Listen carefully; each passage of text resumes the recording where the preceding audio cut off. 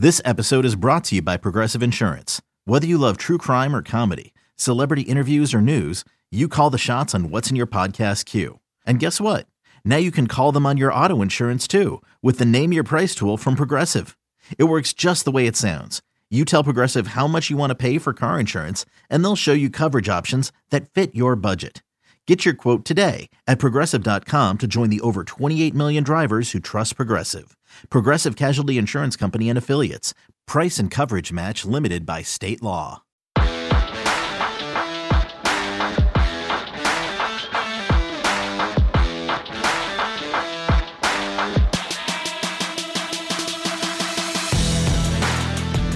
Welcome back to another edition of Through the Smoke, a Miami Hurricanes football and recruiting podcast here on the 24/7 Sports Network. David Lake joined by Gabby Urrutia. I didn't roll my R very well there. Urrutia. And we are going to talk the latest. We got a lot to get into here, Gabby. So let's just start, I guess, kind of chronological-ish order. Work our way backwards, right? So let's start with Tuesday's practice. I guess what was the biggest thing you feel like you took away or learned from being out there for those, 40 minutes of media viewing at Tuesday? Yeah, I guess today, it was a little bit, a little bit different in terms of just like the flow of practice. You can tell that it's more of like game week-ish, or not game week-ish, but like you can tell they sort of pulled away from like the fall camp sort of schedule in terms of just like how they organized it more and there it's more geared towards just like really like, doing like individual stuff and then getting into 11-on-11 stuff. So you can definitely tell that it sort of shifted towards that, rather like you definitely see the difference between what a fall camp looks like and what like game prep looks like, getting ready for Alabama and all that stuff. Not a ton of changes on, either the first team or the second team from what I was able to gather. I think it's notable that Jared Williams still holding down that left tackle spot. DJ Scaife playing right tackle. So, we asked Rhett Lashlee after practice, in his press conference, was Zion Nelson around? And he said that he was around, but, he wasn't very active or anything like that. It seems like he's been around the team and stuff like that, but don't know how much he's doing. And that's Manny Diaz said they're going to start integrating him a little bit more. So it seems like they're still sort of in the process of doing that. That was probably one of the biggest takeaways of the day. Don Chaney, running back, was off to the side working, doing like some medicine ball stuff, like not really participating in a lot of stuff. The running backs sort of been on and off in terms of just like, a couple weeks ago, he was in a red no contact. It seems like he's probably not 100% back. So that's one of the other just like major things to just maybe monitor. Probably just one positive in terms of injuries. Nessa Silvera back in the rotation. He was working with the second team defense. Obviously a starter here at Miami. Like, he's been that in the past. So good to sort of see him back after missing some time. And then it was just like, we got some good 11-on-11 work. It seemed like Miami was, doing some scout work between it was like a mix of like the first and second team defense against the scout team offense, and same deal on the offensive side of the ball, just kind of mixing pieces in. I feel like I did see some of the freshmen working with that main group of offense in terms of just like, seeing like Brashard Smith sort of in the mix, Romello Brinson, those types of guys. So maybe they're going to be a part of it. Who knows? But overall, I thought it was a pretty good practice in terms of just like, changing things up a little bit. It felt a little different. What do we make of the Zion Nelson stuff? Did anyone, so I know they said he was out there. Did anyone actually see him out there? No one saw during the media portion of viewing. No one saw him out there. He just wasn't around. He hasn't been around. I feel like I haven't seen his face in like 3 weeks. But Rhett Lashlee did. This is what I'm assuming, I guess. And I think this is just an assumption. This is just like nothing that like obviously confirmed. I think he's probably getting treatment and stuff during that first portion of practice. I think he's coming back after. I just assuming that's the way it's going. If he is actually present, according to Rhett Lashlee, and he's not around when we're around. So that's my probably best guess of the Zion Nelson situation. But apparently he's out there. We haven't seen him, so no real way to confirm. So, okay, if we're reading the tea leaves, right? Yeah. Should we be, and there's time, but it is getting close Yeah. to, Alabama game week. And I would probably say the cutoff, like if Zion isn't practicing fully by this time next week, he's probably not going to play in that game. That's typically how it goes in football, right? So if we're reading the tea leaves and, Zion isn't out there practicing fully at all right now, they've already made the move in the lineup of putting Jared Williams at left tackle and DJ Scaife at right tackle. So they are getting Jared Williams reps for whatever reason at left tackle, which I would agree with. If Zion Nelson can't play against Alabama, you want Jared Williams as the left tackle, right?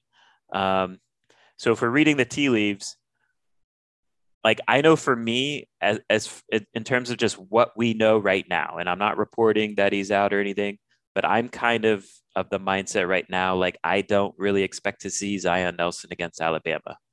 Are you there yet, or are you holding out hope?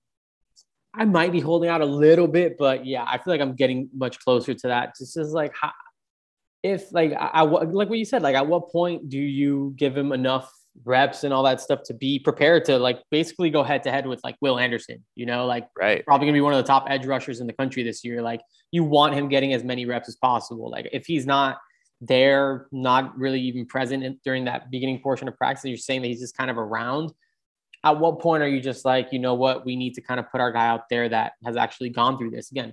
Maybe you give him until next Monday, next Tuesday to really like, sort of gauge that. But I think it would be pretty difficult to just be like, hey, Zion, I know you're just freshly back. Here's a potential first rounder, right. Have fun with that. So also seemed like from what you wrote on the message board in your VIP observations, there might be, I don't know if like mixing and matching is the right word in the secondary, but it seems like, I don't know if shakeup's the right word either, but it seems like Takori Couch and DJ Ivy appear to be the top corners, right? Yeah. It seems like Tyreek and who was it today? Was it Dunson, you think, as the second team? I mean, I guess Al Blades. Explain what Al Blades was doing. Yeah, so Al Blades was working with the safeties today, like again in like individual drills. I mean, I wasn't there for like the initial 11 on 11 portion of practice, but Al Blades again was working with the safeties. I don't know if that's a product of Cameron Kitchens and Brian Balaam being out, and maybe they just wanted bodies there, or if that's something that they're maybe going to just start testing the waters on. Don't really know. Don't have a lot of clarification on that right now. But for a majority of camp, it seems like, or just a majority of the time out there, Al Blades has been that number 2 corner. So I'm not really sure what to make. I think it could potentially just be like we really need some guys back there, maybe guys that are experienced and sort of know the defense to sort of run what we want to do right now. Could be that. I'm honestly not even 100% sure what to make of Al Blades working with the safeties right now. If Balaam is out, it does make sense to me to have Al get some work as that third safety, in my opinion, right? So it'll be interesting to see what happens there. Interesting to see how they use Tyreek Stevenson, because he's kind of a versatile guy too. I think he's a guy that can also play safety at a pretty high level if Miami wanted to give him a look there. I don't think they are, but he certainly has the traits to play safety as well. I think that secondary group in general, there's a lot of versatility, definitely, a lot of options that the staff can explore, which I think they should explore. So let's move on to Avante Williams talk, right?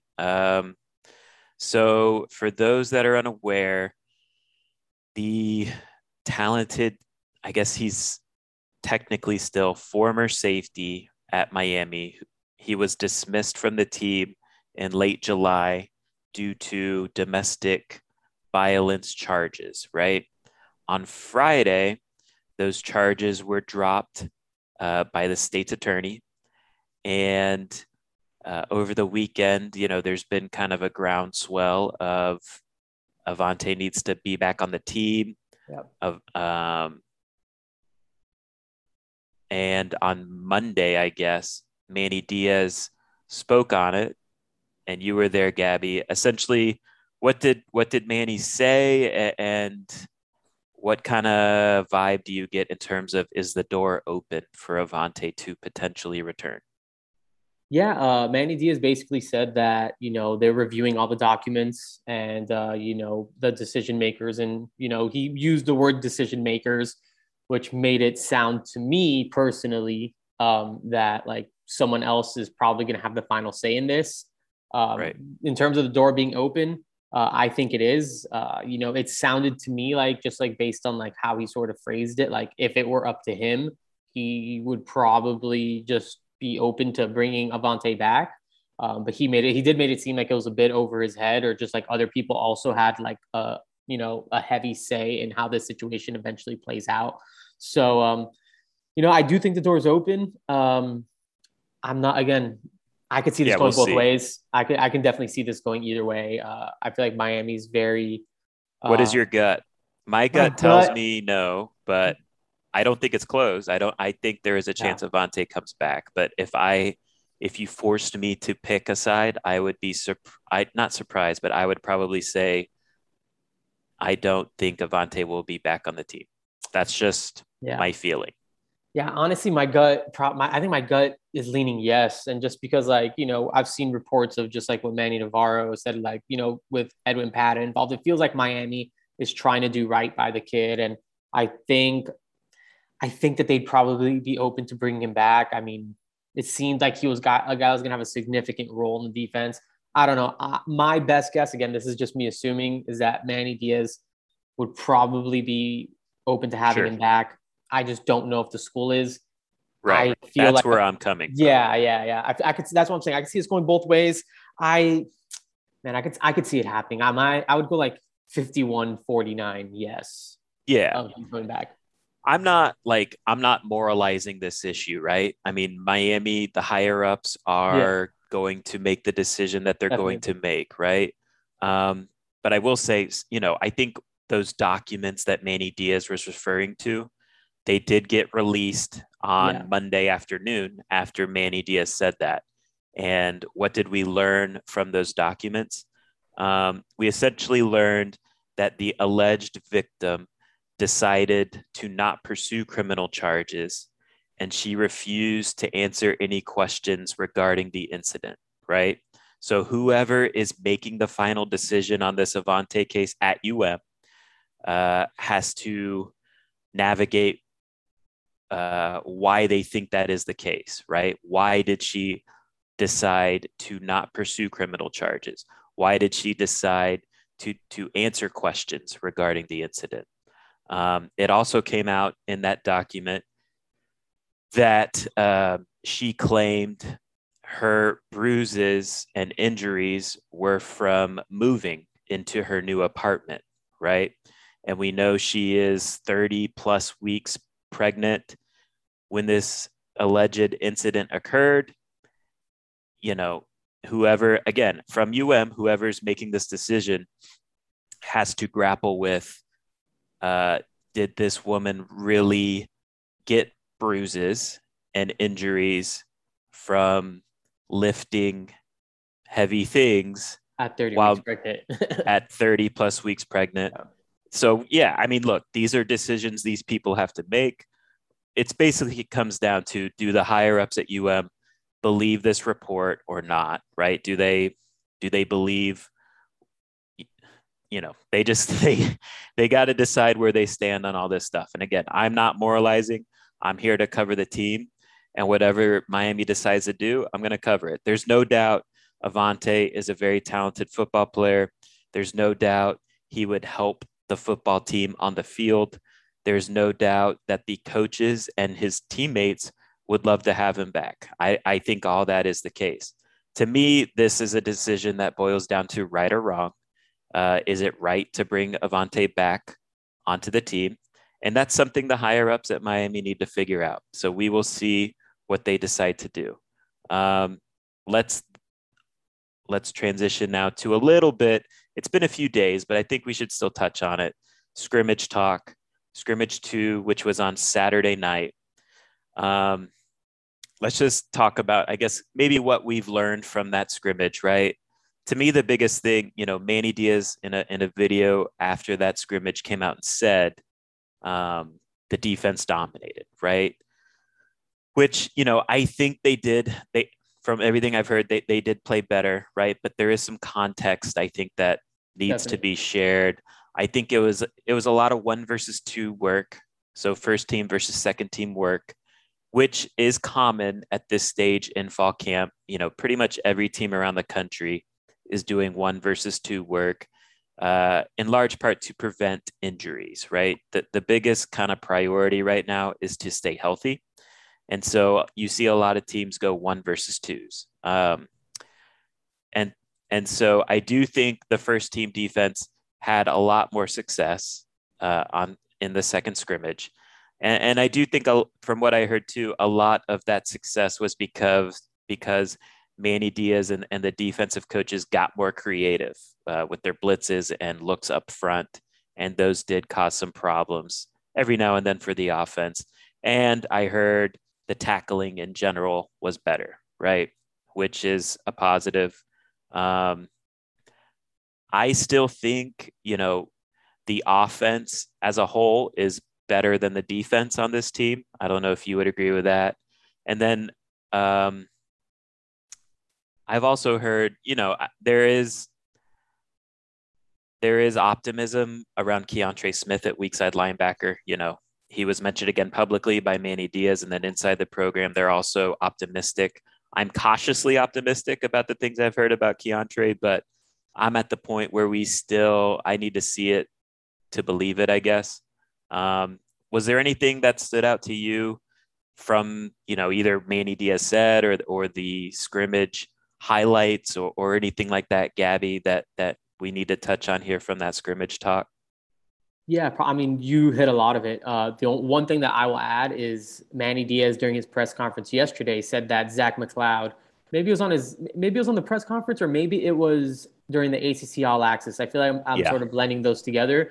But he said that Zach McCloud had probably his best scrimmage as a Miami Hurricane, regardless of position, regardless of where he was on the field. So, again, Zach McCloud, I feel like it's been consistently running with the ones and stuff. Just to hear him get that praise from Manny Diaz, it sounds to me like he's going to be one of the starting defensive ends come Alabama. It just feels that way. Do we like that? Do we? I don't know. I would feel better. Honestly, I would feel better if DeAndre Johnson was starting over Zach. Yeah. Because I think that the upside's higher there. But go ahead. Sorry. Yeah, no, I mean, that's probably right. I mean, this is a guy that's been playing, I feel like, a similar sort of role for a while, but it just feels like he's just their guy. I haven't really, I don't want to sit here and say anything because at the end of the day, I haven't seen Zach McCloud come off the edge like that, or just we've seen it a couple of times in the spring game or anything like that. Sure. But what he's done recently, how many live reps are you really seeing? Very few, if any. So, I mean, to me, just my read on it, I would like Zach most as a situational pass rusher. Yeah. So, but I agree. I think he is poised to probably start that Alabama game. Now, how do the snaps get divvied out between that edge rush group? To me, that's another question, and we'll find out. But I agree. I do think Zach McCloud is set to start against Alabama.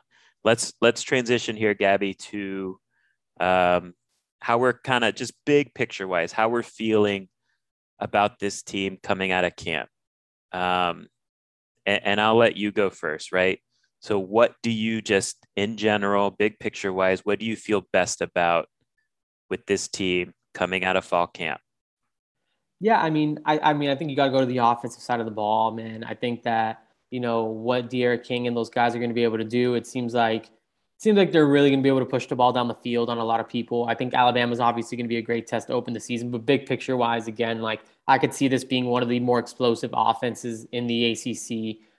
You return a lot of weapons and added a couple weapons, while schools like North Carolina, I mean, you lose De'Ami Brown, you lose, I'm sure there's Daz Newsome. I know there's a couple other guys that they lost over there, and it's just it feels like Miami's returning a lot of guys added a couple pieces. I think that they could potentially have one of the more explosive passing games.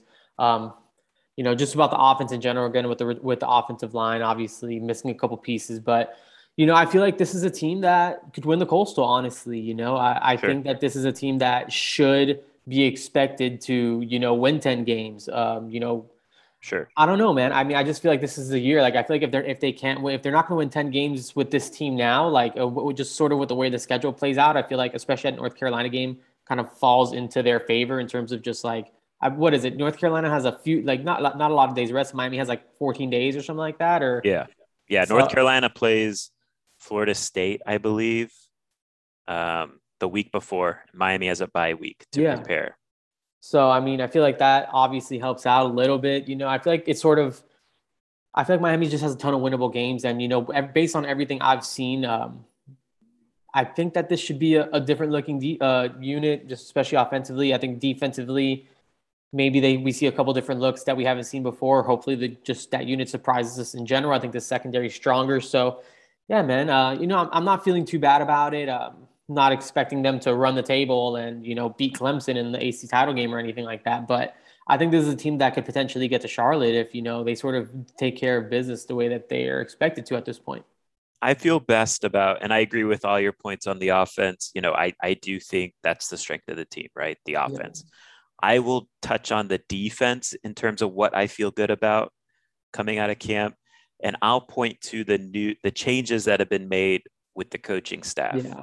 I think there's been some upgrades at some spots. I think Manny Diaz is an upgrade as a play caller.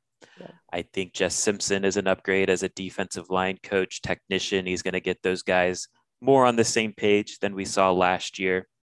And I think Travaris Robinson is a tremendous upgrade in the secondary. So will the defense necessarily be vastly improved from last year? I would pump the brakes on that, but I do think maybe they can be a more consistent group, and just overall a little bit better than what we saw last year. And again, I've said this before, but if the offense takes a jump this year, which I expect, and the defense maybe plays a little bit better, mainly just more consistent, I think you would take that. And I think that is a path to 10 plus wins in the regular season.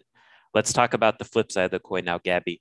What are we worried about, coming out of fall camp? Yeah. Again, I feel like you can give me one thing. Give me one thing. I mean, I gotta go linebackers. Yeah. I mean, I think I gotta go linebackers. Just not sure what to expect out of those guys. Again, you hear all the right things and about Keontra and a little bit here about Corey Flagg, but I mean, I feel like we're not going to know until we know and sort of see those guys in action. Right. And to me, the question with linebacker is, like, both these things can be true. The linebacker play can still not be good enough, right? It can still not be to the Miami standard, but at the same time, as sad as this is, it can still be better than what we saw last year. Definitely. Yeah. Last year was not good enough. To me, the question at linebacker is it improved? Have they gotten better? Manny Diaz tells us it has. We need to see it to believe it. I would not expect the linebacker play to be up to that Miami standard this year. I hope I'm wrong, but that's just my personal expectations about the position. What I'm worried about, I'm kind of worried about this Zion Nelson situation, to be honest. Like, I was, and this is particularly if we're just looking through the lens of what this means for the Alabama game, right? To me, it's a drop off if Zion Nelson is not your left tackle, and that puts DJ Scaife in the lineup. Now, DJ Scaife is a good backup. He's a good sixth offensive lineman. That's what you want him to be. But it is a big drop off, and you're facing on paper the best defense in the country. Zion Nelson gets a lot of first round buzz as an offensive tackle. I still think he needs to prove it before I'm on board with that, but he does have talent. And in turn, just this Alabama game, I could see that being a big, big, big problem if Zion Nelson is not able to play. So that'll be interesting to monitor. Let's take a break here, Gabby. On the other side, we will talk about some roster management / recruiting stuff with high school football season getting back started again. Introducing the Two-Way V4, where groundbreaking fuel cell technology meets fresh foam cushioning for the ultimate performance. With Fuel Cell, each step feels explosive, delivering unparalleled energy return. Paired with fresh foam, experience maximum comfort throughout the game. Its lightweight textile upper offers support and breathability without sacrificing agility. Whether you're hitting the clutch shot or locking down the opposition, the Two-Way V4 gives you the tools to play at a high level. Learn more and purchase the Two-Way for yourself at newbalance.com. Okay, picture this. It's Friday afternoon when a thought hits you. I can spend another weekend doing the same old whatever, or I can hop into my all-new Hyundai Santa Fe and hit the road. With available H-Track all-wheel drive and 3-row seating, my whole family can head deep into the wild.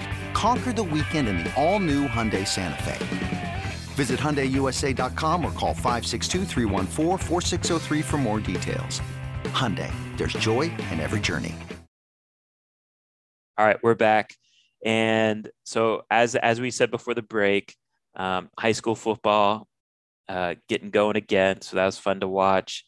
Various jamborees and local schools competing again on Friday night / Saturday.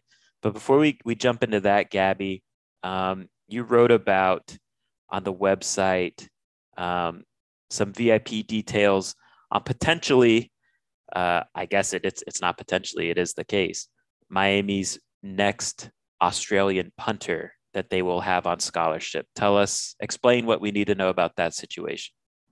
Yeah, so I mean, this was something that was sort of done in the dark. You know, there was not a lot of there was not a lot of like awareness of this situation going on, and that was basically exactly what I was told by someone in Coral Gables, that this was just something kind of done behind the scenes.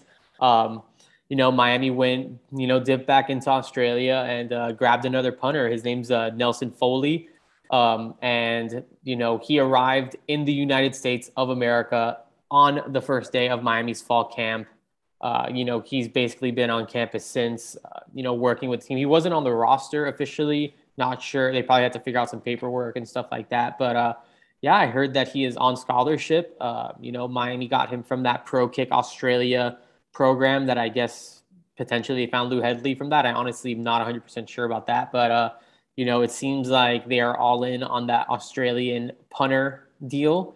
And, that sounds like it just sounds like he's next in line to, sort of take over the punting duties. If you watch the ACC All Access, you'll see that Lou Headley and Danny Coulter, who's a guy that helps a lot with the special teams, they're the ones that went and picked up Nelson Foley from the airport and all that stuff. So I feel like Headley's sort of like that, just taking on that mentorship role of, sort of like developing him and stuff. But definitely counts as a scholarship for Miami. So we have 3 guys currently on the team that count towards the 2022 class. And that's running back Cody Brown, who is a former Tennessee signee that Miami landed later on. We got Justice Oluwaseun, who Miami brought in from UNLV. And now we got Nelson Foley. So Miami's operating with 22 spots essentially for this cycle based on the 25-man cap. And they have 9 commits currently in this class. So you're looking at about 13 spots left to work with, throughout the rest of this cycle. So how they manage those spots and sort of utilize those between the transfer portal and high school guys is definitely going to be interesting to sort of watch out. There you go. Keeping the Australian pipeline alive.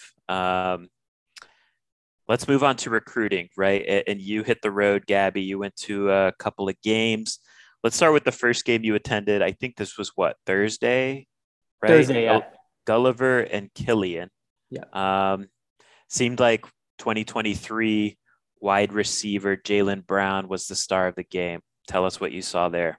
Yeah, man. This is the number 2 ranked wide receiver in the class of 2023, the top ranked uncommitted wide receiver in the class of 2023. Now that Brandon Inniss is headed to Oklahoma, he showed every bit of why he is rated that high. I mean, everyone knows about the track speed, 10.66, state qualifier in the 100 meter and the 200 meter.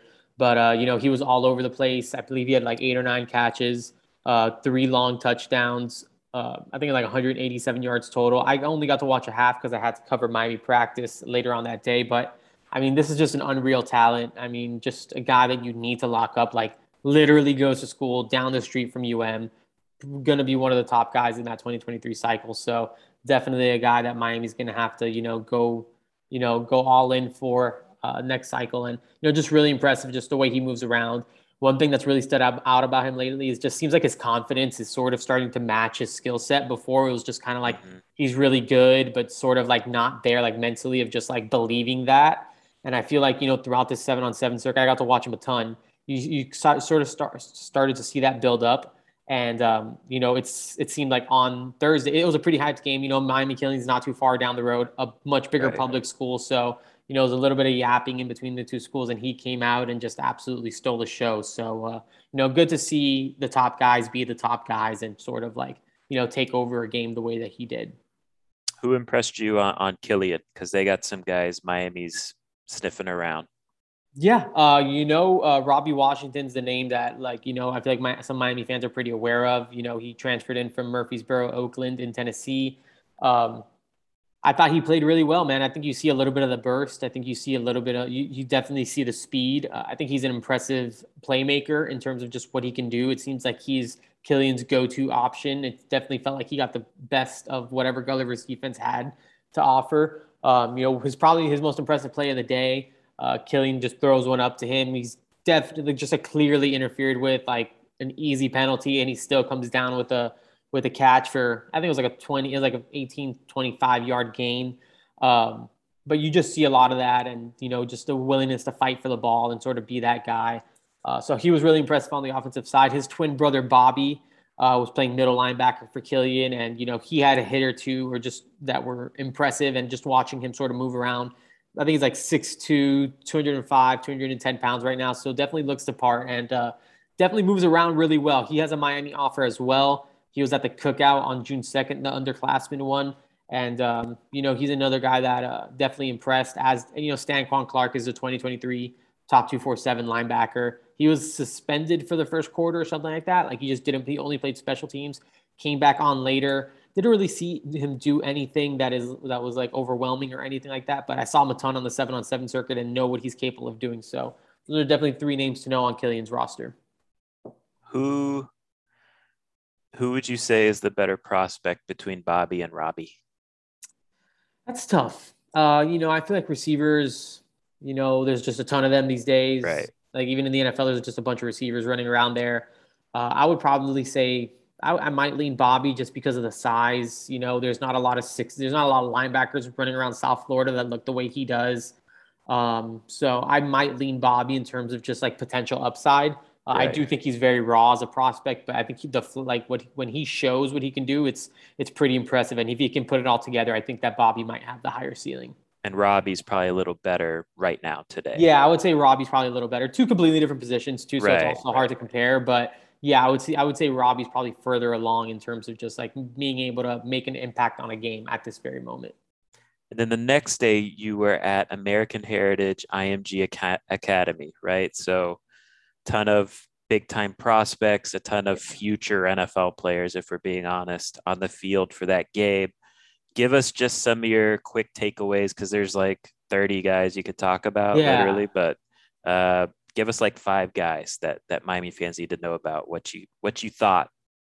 Yeah, I mean, I'll start with Kamari Wilson, the 5-star safety out of IMG, Fort Pierce native. Man ahead, he is an ultra aggressive defender.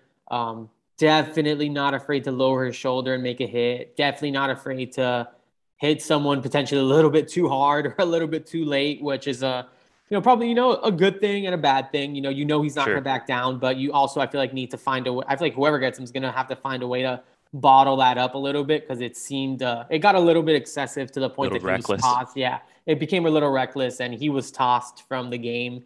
Definitely the leader of the defense, the vocal leader in terms of just calling out the plays, calling out, any sort of like adjustments they needed to make. And it was definitely Kamari Wilson's voice that you heard sort of, maneuvering that. So, definitely a positive. So Kamari and he said after the game, he's going to officially visit Miami. I think that's a really big deal. I mean, obviously, Sure. A lot of the SEC schools, Georgia, Texas A&M, LSU have been tied. So good to hear that stuff. Another guy I got to see, Jalil Skinner. I mean, the nation's #1 tight end, according to the 24/7 Sports Composite. He seems like a very popular name right now, especially among Miami fans, Florida State fans, a couple other schools that are involved, Alabama, Texas, Clemson. You know, I Quiet do day, right? very quiet day. I didn't see a target. I heard other people say he was targeted once, and it was just like wasn't even close. Basically, a non-factor in the game. You know, you see it with just like, obviously his frame 6'5", like 210. He is skinny. It feels like he can put on a ton of weight at the next level. Probably should have been more. I would have liked to see him maybe targeted in in the red zone. They had plenty of those opportunities. Just wasn't. It was a very run heavy attack for IMG. Could have been by design. Who knows? But do think he's a bit raw. Maybe not as close to a finished product as some might think, like on the surface, where you're just looking at this monster of a man. Obviously, considering the top tight end, you think he's like a plug and play guy. Not quite sure about that yet.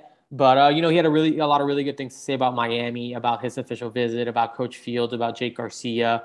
And I do think that Miami's definitely involved here, and that that he is considering them. He was wearing a Miami towel on his back, so just had a little bit of orange and green on him while he was in South Florida. Tell me Mark Fletcher. Yeah, Mark Fletcher, man. This kid was he was the workhorse for the American Heritage offense. 6'3", 225 pounds. I think IMG knew exactly what Heritage's main game plan was, and that was to give him the ball. It was tough for him to get a ton going. I mean, I wrote this, and I'm not sure if I was exaggerating or not, but it seemed like that defensive front was just exclusively Power 5 talent. Like if you were a Group of 5 guy or anything like that, like you are not on the field at like on the defensive line or like even potentially the front seven, because it's just like it was that good. And still, I feel like he found ways to sort of break through that front line, and he scored a touchdown that was a big score. It brought American Heritage within 5 points in the first half. They finished the half 14-9. It was really, really close for a point there where you thought, Heritage is probably really going to hang in this game. Mark Fletcher had a lot to do with that. He ended up cramping up in the second half a little bit, was kind of on and off the field after that. But I mean, I think you saw a lot of what makes him special in terms of just being able to fight through, defenders, again, high level defenders. So you sort of like to see that sort of competition and where he sort of stood there. I thought he held up really, really well. So was definitely impressed with him. Again, talked to him after the game. Apparently, him and his dad grew up with Eric Hickson, Miami's running backs coach. So I think there's sort of a connection there. I talked to a family member of his that was sort of on the sidelines. He apparently comes from a line of Miami fans. So that has some feeling that the Hurricanes are in a really good spot. I think Alabama and Georgia Tech, he also has family in Atlanta. Seems like Georgia Tech might be a real factor in there too. He will be at the Miami and Alabama game in Atlanta. So again, just another way for him to be around the program and stuff. So I think that's two other guys. I think they're, not long shots. Miami's in the mix, but not really, I guess, top 1 or 2, right? But Marvin Jones Jr., how'd he look? And then Earl Little Jr., how'd he do? Marvin Jones, I mean, first drive of the game, I thought he was about to have a day. He had a sack. I think that was like the second or third play of the day. He was lined up against Francis. I can't really say his last name. It's like Mauiga, who's like, I think the #1 ranked offensive tackle in the 2023 class. So definitely some stiff competition for him there. Again, got to the quarterback very early on. I think he had one more tackle for loss in the second half, but otherwise was pretty quiet. IMG's running game was just very, very effective early on. The Heritage defense was sort of like keeping it in check. Marvin Jones had a lot to do with that. It seems like he was in on a lot of plays, not making a ton of them himself, or a lot of negative plays. But, I think he definitely flashed some against, obviously some serious competition. So, I thought he was okay. Earl Little too, again, made a couple plays, nothing like game changing. Like, he didn't have a big pick or, this massive tackle for loss or anything. I think his highlight of the day was Florida State commit, quarterback AJ Duffy rolls out left, just kind of starts booking it to the sideline. He's a pretty mobile guy, and Earl Little sort of reads it the whole way, just meets him right on the sideline, just delivers a huge blow. You know, I mean, I think he just shows the way that he sort of plays the way he's capable of hitting. Just sort of reading and reacting to that was pretty impressive as well. So, you know, I don't think those guys were, you know, maybe significant difference makers in that game. That's not to say that they were non-factors or, you know, didn't play well. It just, you know, it was an extremely, extremely star-studded event. And, you know, they might have blended it. They might have blamed. Yeah, IMG's tough. I mean, if you look at what they've done in years past for American Heritage to keep this a 20-point game, a 5-point game and a half, I'm not sure a lot of programs around the country have done that with them. Yeah. You know, American Heritage probably won't lose another game. It doesn't feel that way. It doesn't feel that way. They were like legitimately competitive for half, to the point where you're like, you know, this could really potentially come down to the wire. You know, I think, you know how it happens, especially with these big programs. You see it in college a lot, where it's close for half. The second half, they're just like bigger, faster, stronger at the end of the day, just sort of find a way to impose their will and just kind of get going. It felt like that happened, especially on the ground with IMG in that second half, and they were able to just break it wide open. Last thing with this game, and we don't give me your homer take, but what were your thoughts on AJ Duffy, Florida State quarterback commit? I mean, it just wasn't super impressive. You know, this was his first live action since he was a sophomore. I think you kind of saw a little bit of that in terms of just like, you know, you missed your whole junior year. There's going to be something there you know, to get back on the field. You're playing against a really good defense. I mean, you got, I'm trying to think, between Earl Little, Jacoby Spells, Damari Brown, Damon Fagan, you got at least 4 Power 5 backs at American Heritage. I think it was a tough test for him.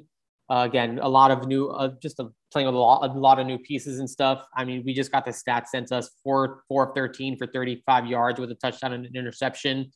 You know, I thought he was very much average to below average throughout the night. Again, I'm not trying to like draw a reaction from anybody. I would say this: if this was Miami's 5-star commit, I just didn't think he was that good. You know, missed a lot of throws that he probably should have made. Really just like almost like dink and dunk plays. Like he had a couple just like maybe like bubble screen types, or just like running back coming out like on a wheel from out of the backfield, just overthrowing. Made a really bad decision on that interception that he threw. I mean, Damari Brown sort of lined up on the inside of that wide receiver. Damari Brown essentially ran the route and, you know, just kind of put it right in his pocket. You know, just again, he had one good throw to Carnell Tate, but it was like, you know, slant, you know, nothing like world changing or anything like that. Had a couple good throws down the field that maybe a little bit out of bounds that, you know, if they're a foot or two, you know, in play, could have been big plays for him. But, you know, I'm going to be interested to see how he looks, you know, down the stretch. I thought he was basically that. Let's transition to, because we were able, thanks to streaming, right? We were able to watch Jakari Brown, Miami quarterback commit, in the Corky Kell Classic, taking on Walton, I believe. That was a great game. What was your takeaway from Jakari's performance?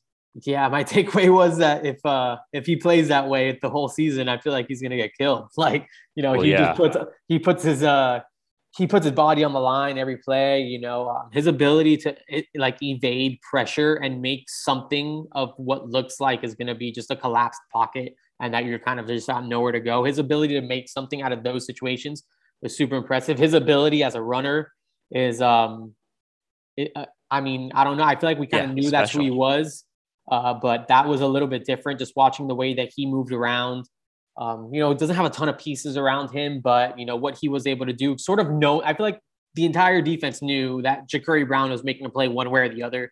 They knew the ball was going to be in his hands a lot, and despite that, he was still able to, you know, break away from tackles, you know, fall forward and just do a lot of different things well. What he did with his arm, I thought was really impressive. I mean, 10 of 18, I think it was like 165 yards or something like that. 3 touchdowns. And 3 touchdowns. Yep.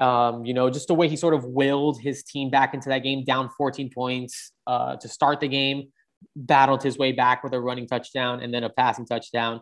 In that second half, down 14 points again, to drive down the field and score, get that onside kick, come back around, and again, roll out right, deliver, you know, a dart sort of on the sideline to have that basically game time touchdown as time expired. I think he showed just a lot of who he is as a player, as a competitor. You know, Andrew Ivins was there on the sidelines and just sort of talking about just like the vibe that like, he had, like, the energy, just like how into this game he was, I think says a lot about him as a player, man. I was really impressed watching him play. I think that was the first time I ever watched him play like a game start to finish like that.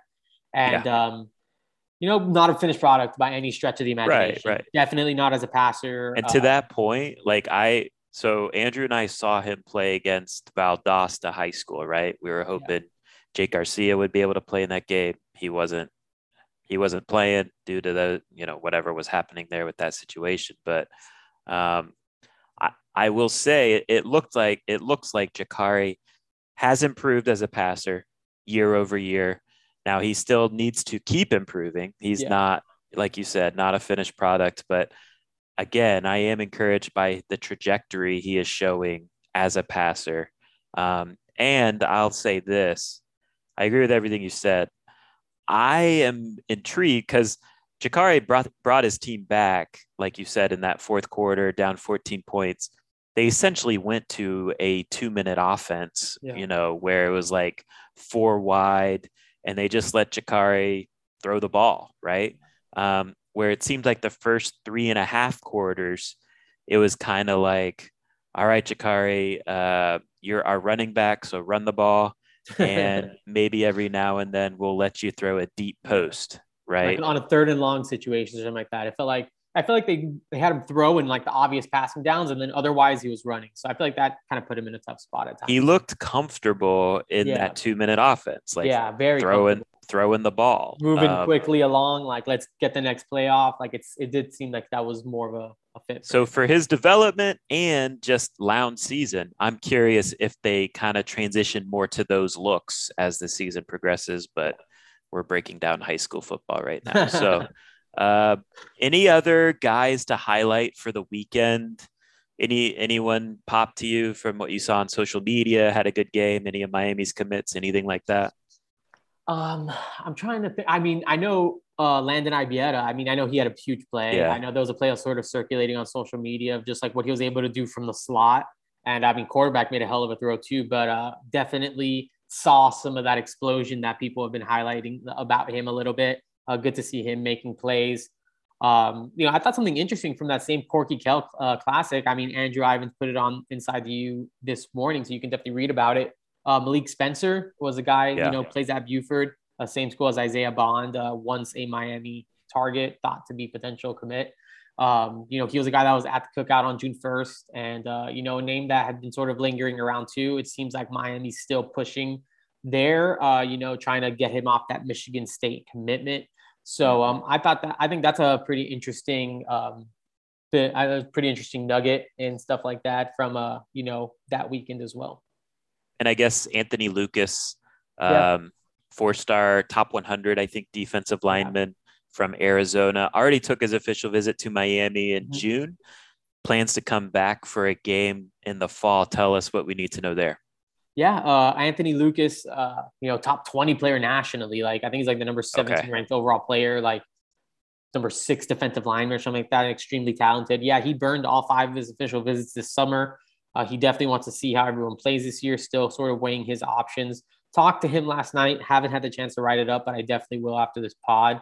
He's going to be back for the Miami-Michigan State game. I believe it's September 18th. I might be the first game that he goes to this fall. So, I think it's a big deal that, he's kind of making it a priority on his own to come back and see Miami. I think he's going to go see Alabama, LSU. I think he's going to go see Alabama at Florida. I know he's going to go see USC Stanford. He's going to go see a couple of those games also. Sure. Like I know he has a full schedule of games that he has. But it's good that Miami is one of them. He has like 7 schools that he's sort of considering right now. It feels like Miami's firmly in that. Him and his parents born in Haiti, lived in Broward County for a decent portion of his life, and then moved out to Arizona. So Miami still sort of feels like home to him in a sense and to the family. So, you never know, man. You never know how that ends up paying off at the end. It worked for Elijah Arroyo last cycle. I mean, had a 305 area code on his cell phone when he was playing for, Independence in Frisco, Texas. You never know how much coming home actually matters to some of these guys. So who knows with Anthony Lucas, definitely going to be good to have him for a Miami game against Michigan State. Yeah, football is back. Good to see high school starting. College football week 0 is this weekend. Yeah. I think Nebraska, Illinois is kind of the headliner. You see Hawaii? Kidding me, man? There you go. So, yeah, I'll watch those trash games and I'll enjoy them. So, football's back. I'm here for it. Appreciate all you guys listening. Appreciate everyone who's staying up on the website. We always have tons of updates this time of year. So keep checking out InsideTheU.com. David Lake for Gabby Urrutia. Till next time, take care, guys.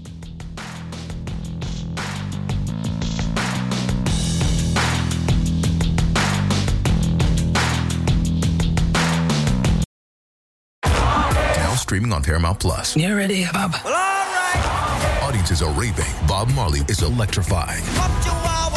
It's the feel-good movie of the year. You dig? Bob Marley, One Love. Rated PG-13. Now streaming on Paramount Plus.